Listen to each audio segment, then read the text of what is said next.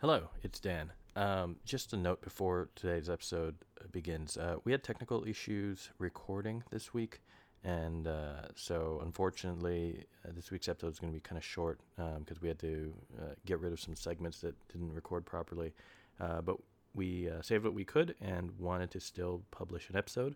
So here it is, and hope you enjoy.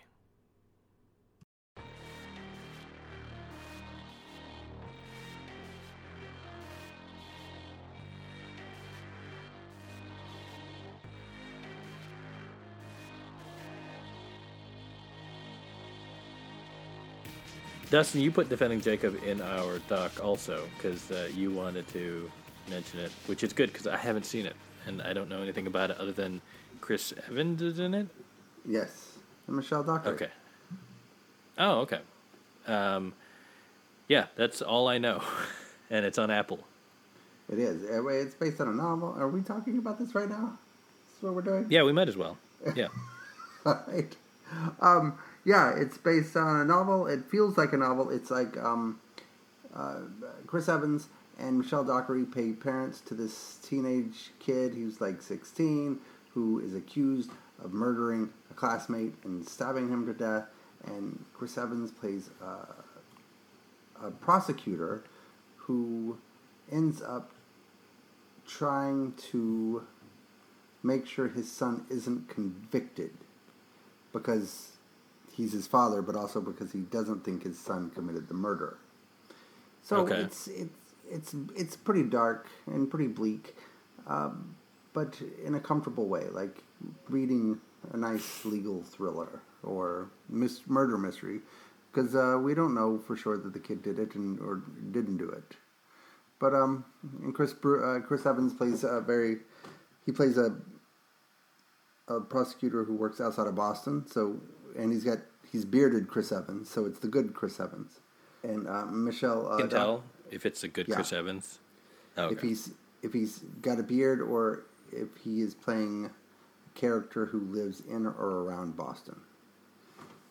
That is the key to a good Chris Evans role. Wait, what about Sunshine? Did he have a beard in Sunshine? I don't think he did. Oh, well, he didn't in Scott Pilgrim either. But this is the post MCU.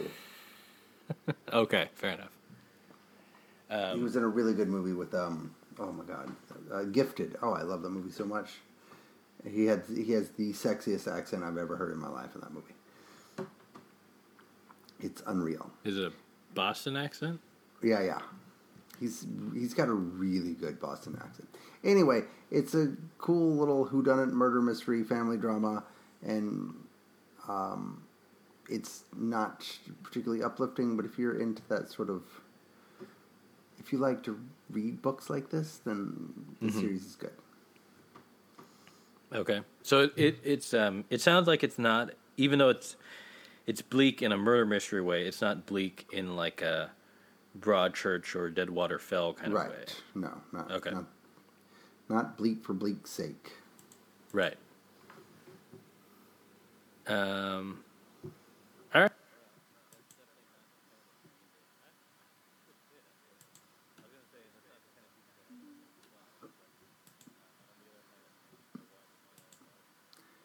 Oh yeah. I enjoy it. What about like compared to the something more recent like The Outsider? I mean, obviously The Outsider has supernatural elements, but is it bleak in a similar way? I don't. It's more. It feels like a Richard Price novel. I don't know if that makes sense to anybody. Or like maybe even a Grisham movie, only as a series. That sort of thing. There's a murder because you need a murder in order to investigate it. It just happens to be the kid of the lead characters, which makes it... Well, it's funny that you mentioned that you compare it to Richard Price because he created The Outsider, even though he didn't write the book. Yeah. That's funny. Well. But I mean, the book, the source material on that is obviously Stephen King, but... Right. I do like Richard Price. But that's about it. Yeah, watch it if you have Apple TV, but it's not worth purchasing Apple TV. Got it. But it's And the best is thing it, I've seen on there, except for the morning show. Really? Better than Mythic Quest? Oh, I forgot about that. Man, that just came and went, didn't it? And I did like that so much. I like Mythic Quest. Me too, but that's what really happens good. when you release all the episodes at once. You forget. Right.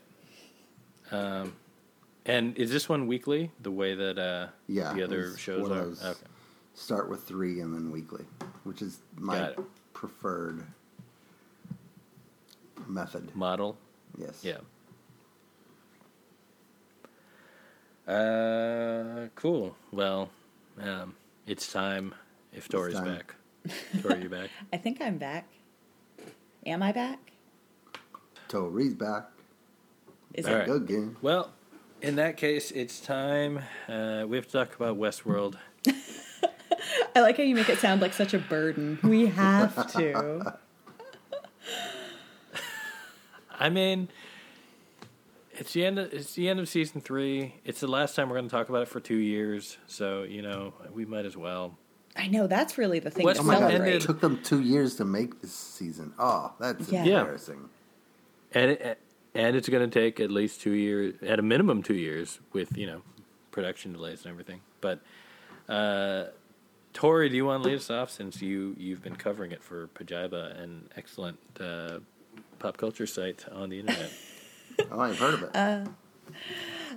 Okay, so Westworld ended. I would argue that really, if you don't have time, let's say you're under some sort of time constraint, you have someplace else in your house to be other than in front of your television, demands on your time, you could skip basically the entire finale and just watch the end credit scenes.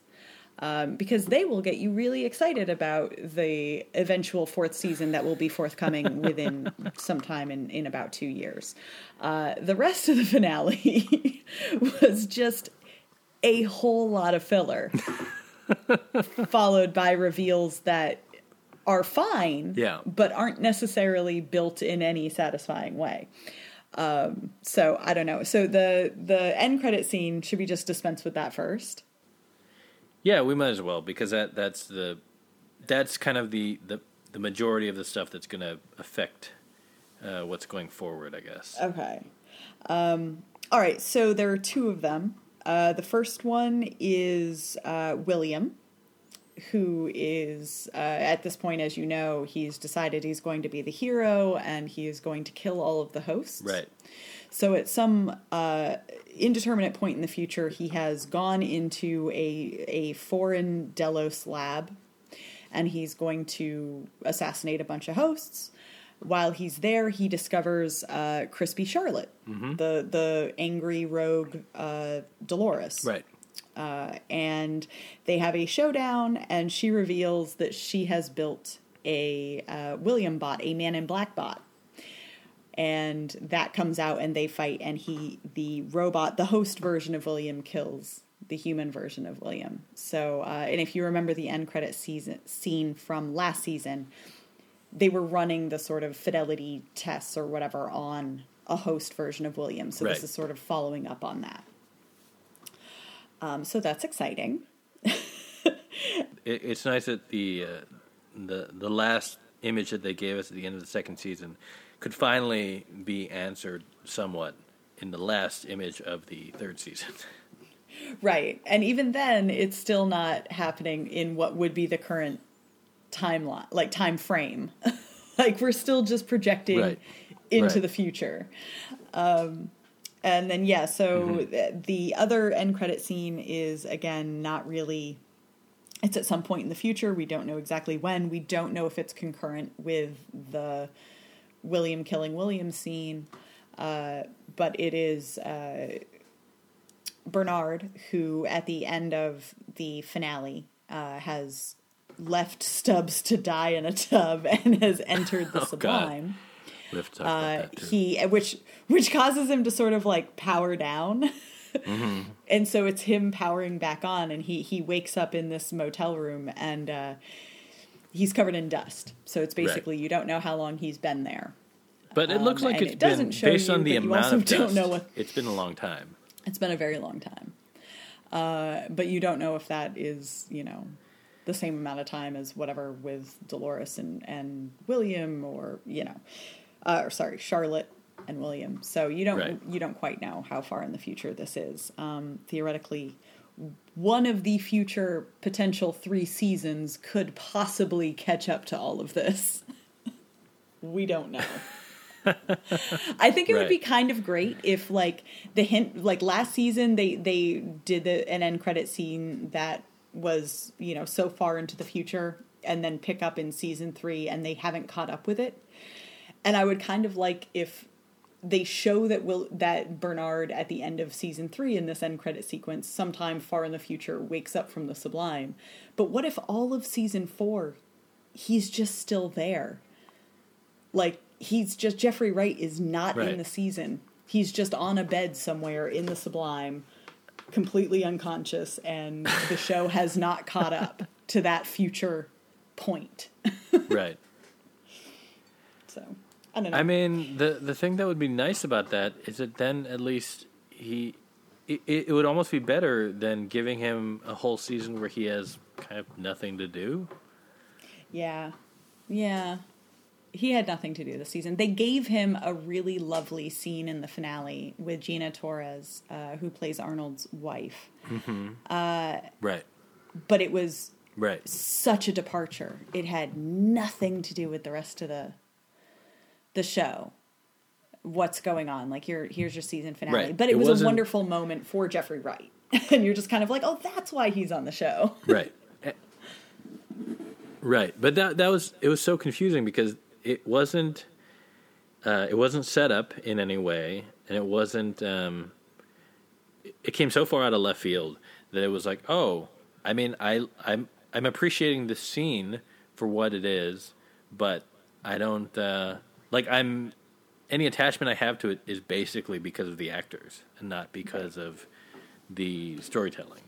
Right, the content. Yeah, the whole scene. It not only did it come out of nowhere, it didn't reveal anything that would then have repercussions in the rest of the episode. It's not like it added anything either. It just was there. Right. And, I mean, I'm kind of okay with that part of it. I'm okay with it not having repercussions and just being a nice scene if it's something that was somehow, important in this season. But it wasn't. It wasn't I mean, I don't think we even knew up to this point that Gina Torres was his actual wife, because the last time we saw her, she was a recording in season 1, basically like a voicemail that Bernard was watching, and at that point we didn't know that he was a host. So once we realized he was a host, then we never got confirmation one way or the other whether or not Gina Torres was real or if she was just made up thing for to trick his host into thinking that he was human. So we got confirmation of that here because she's a real person, much older now. But yeah, I don't know. It just there were a lot of things here in this finale that I felt like I would have liked to have had them set up somehow in a way that would have given them more meaning. So there was that. There was the reveal that Charlotte had met. I'm blanking on the character. Aaron Paul. That she had met him when he was in training, and they had used a Westworld park for training, and Dolores. he had been kind in that moment. So Caleb, yeah. Oh, sorry, Dolores, not Charlotte. Yeah. But that he had been kind and prevented his guys from taking advantage of the hosts. So and she remembered that. So that was he has agency. Yeah. Yeah, but it's but true. we never got to see that until this episode. So yeah, in a flashback that they could have seeded in at any point during any of the other flashbacks they gave. I think that was especially frustrating to me because Cal is set up to be this, like, what makes him matter is that he has free will and he has agency, but we have not seen it at all really this season. Because he's just kind of used and he's led around. And then the one example that they give is, this flashback that they add at the 11th hour to something that has not been... We've seen plenty of Cal flashbacks. This, like, you could have shown it at any point so that we'd at least have some inkling that, like, oh yeah, like, that's why he matters. But no. No, I agree. I think there was a lot of stuff that or even the reveal with Dolores, like we've spent the whole season wondering if she's manipulating him or like what her goal is and her ultimate. And I think I realized that there was no reveal. There was no solution to that problem that was going to be satisfactory because it had been so obfuscated for the whole season. So, you know, when they kind of have this speech at the end where she's in her memory with Maeve, and she's kind of like, you know, no, I chose beauty. Like, I'm not out to annihilate the humans. I want them to have free will. I want all of us to have freedom. And I want, you know, but to do that, you've got to tear everything down and start again. And so it's like, okay, so she's not a villain. Right. But also... it kind of leads to the same thing. Like, you know, it's kind of a funny thing where, like, no, she's not trying to cause human extinction, but there will be mass casualties and there will be a societal collapse.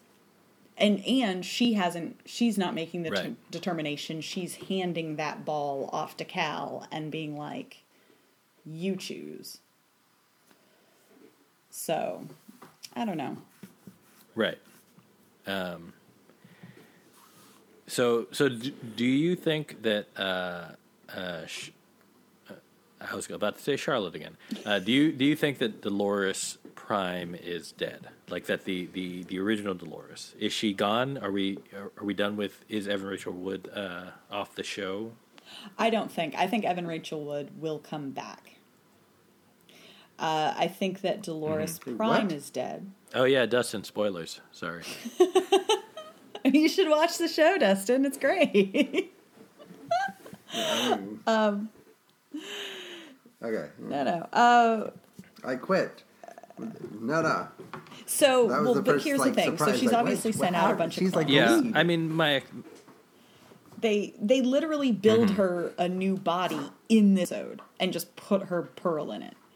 So a Dolores in an Evan Rachel Wood looking body is attainable. And we know that there are still copper, even though they are slightly different because of their experiences. So they won't be necessarily Dolores Prime, but Musashi's pearl is, I think, still somewhere. And the Clifton Collins Jr. Dolores is still out there. They can, I'm sure, build more. There's plenty of... There can be another Dolores. It will not be exactly the same. We're also dealing with, you know, it's Dolores. She always had a plan. Like, maybe she saved herself right before she got wiped. Like, who knows? Like, maybe in the Sublime she... Well, no, she couldn't have sent herself there. But, you know. So, no, I don't think Evan Rachel Wood will be off the show because I think that would be silly. I do think that the focus is going to shift. And I think one of the more interesting things is that we spent this whole season trying to figure out if Dolores is a hero or a villain. We find out she was more or less a hero, but she also created the villain we were afraid she was the whole time, which is a Dolores hell-bent on human extinction, and that is the Charlotte Dolores. Right. So whatever other versions of Dolores exist moving forward, we now have the not evil, but the villain Dolores that we were afraid of. And I think that's going to be an interesting dynamic. I think that Maeve takes hopefully more of a center stage.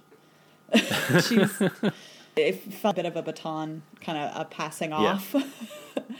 I don't know. And then there's the question really of what Cal's role is anymore, because the whole season was about him being the leader he could be because of his very special free will that we saw no evidence of. Mm-hmm.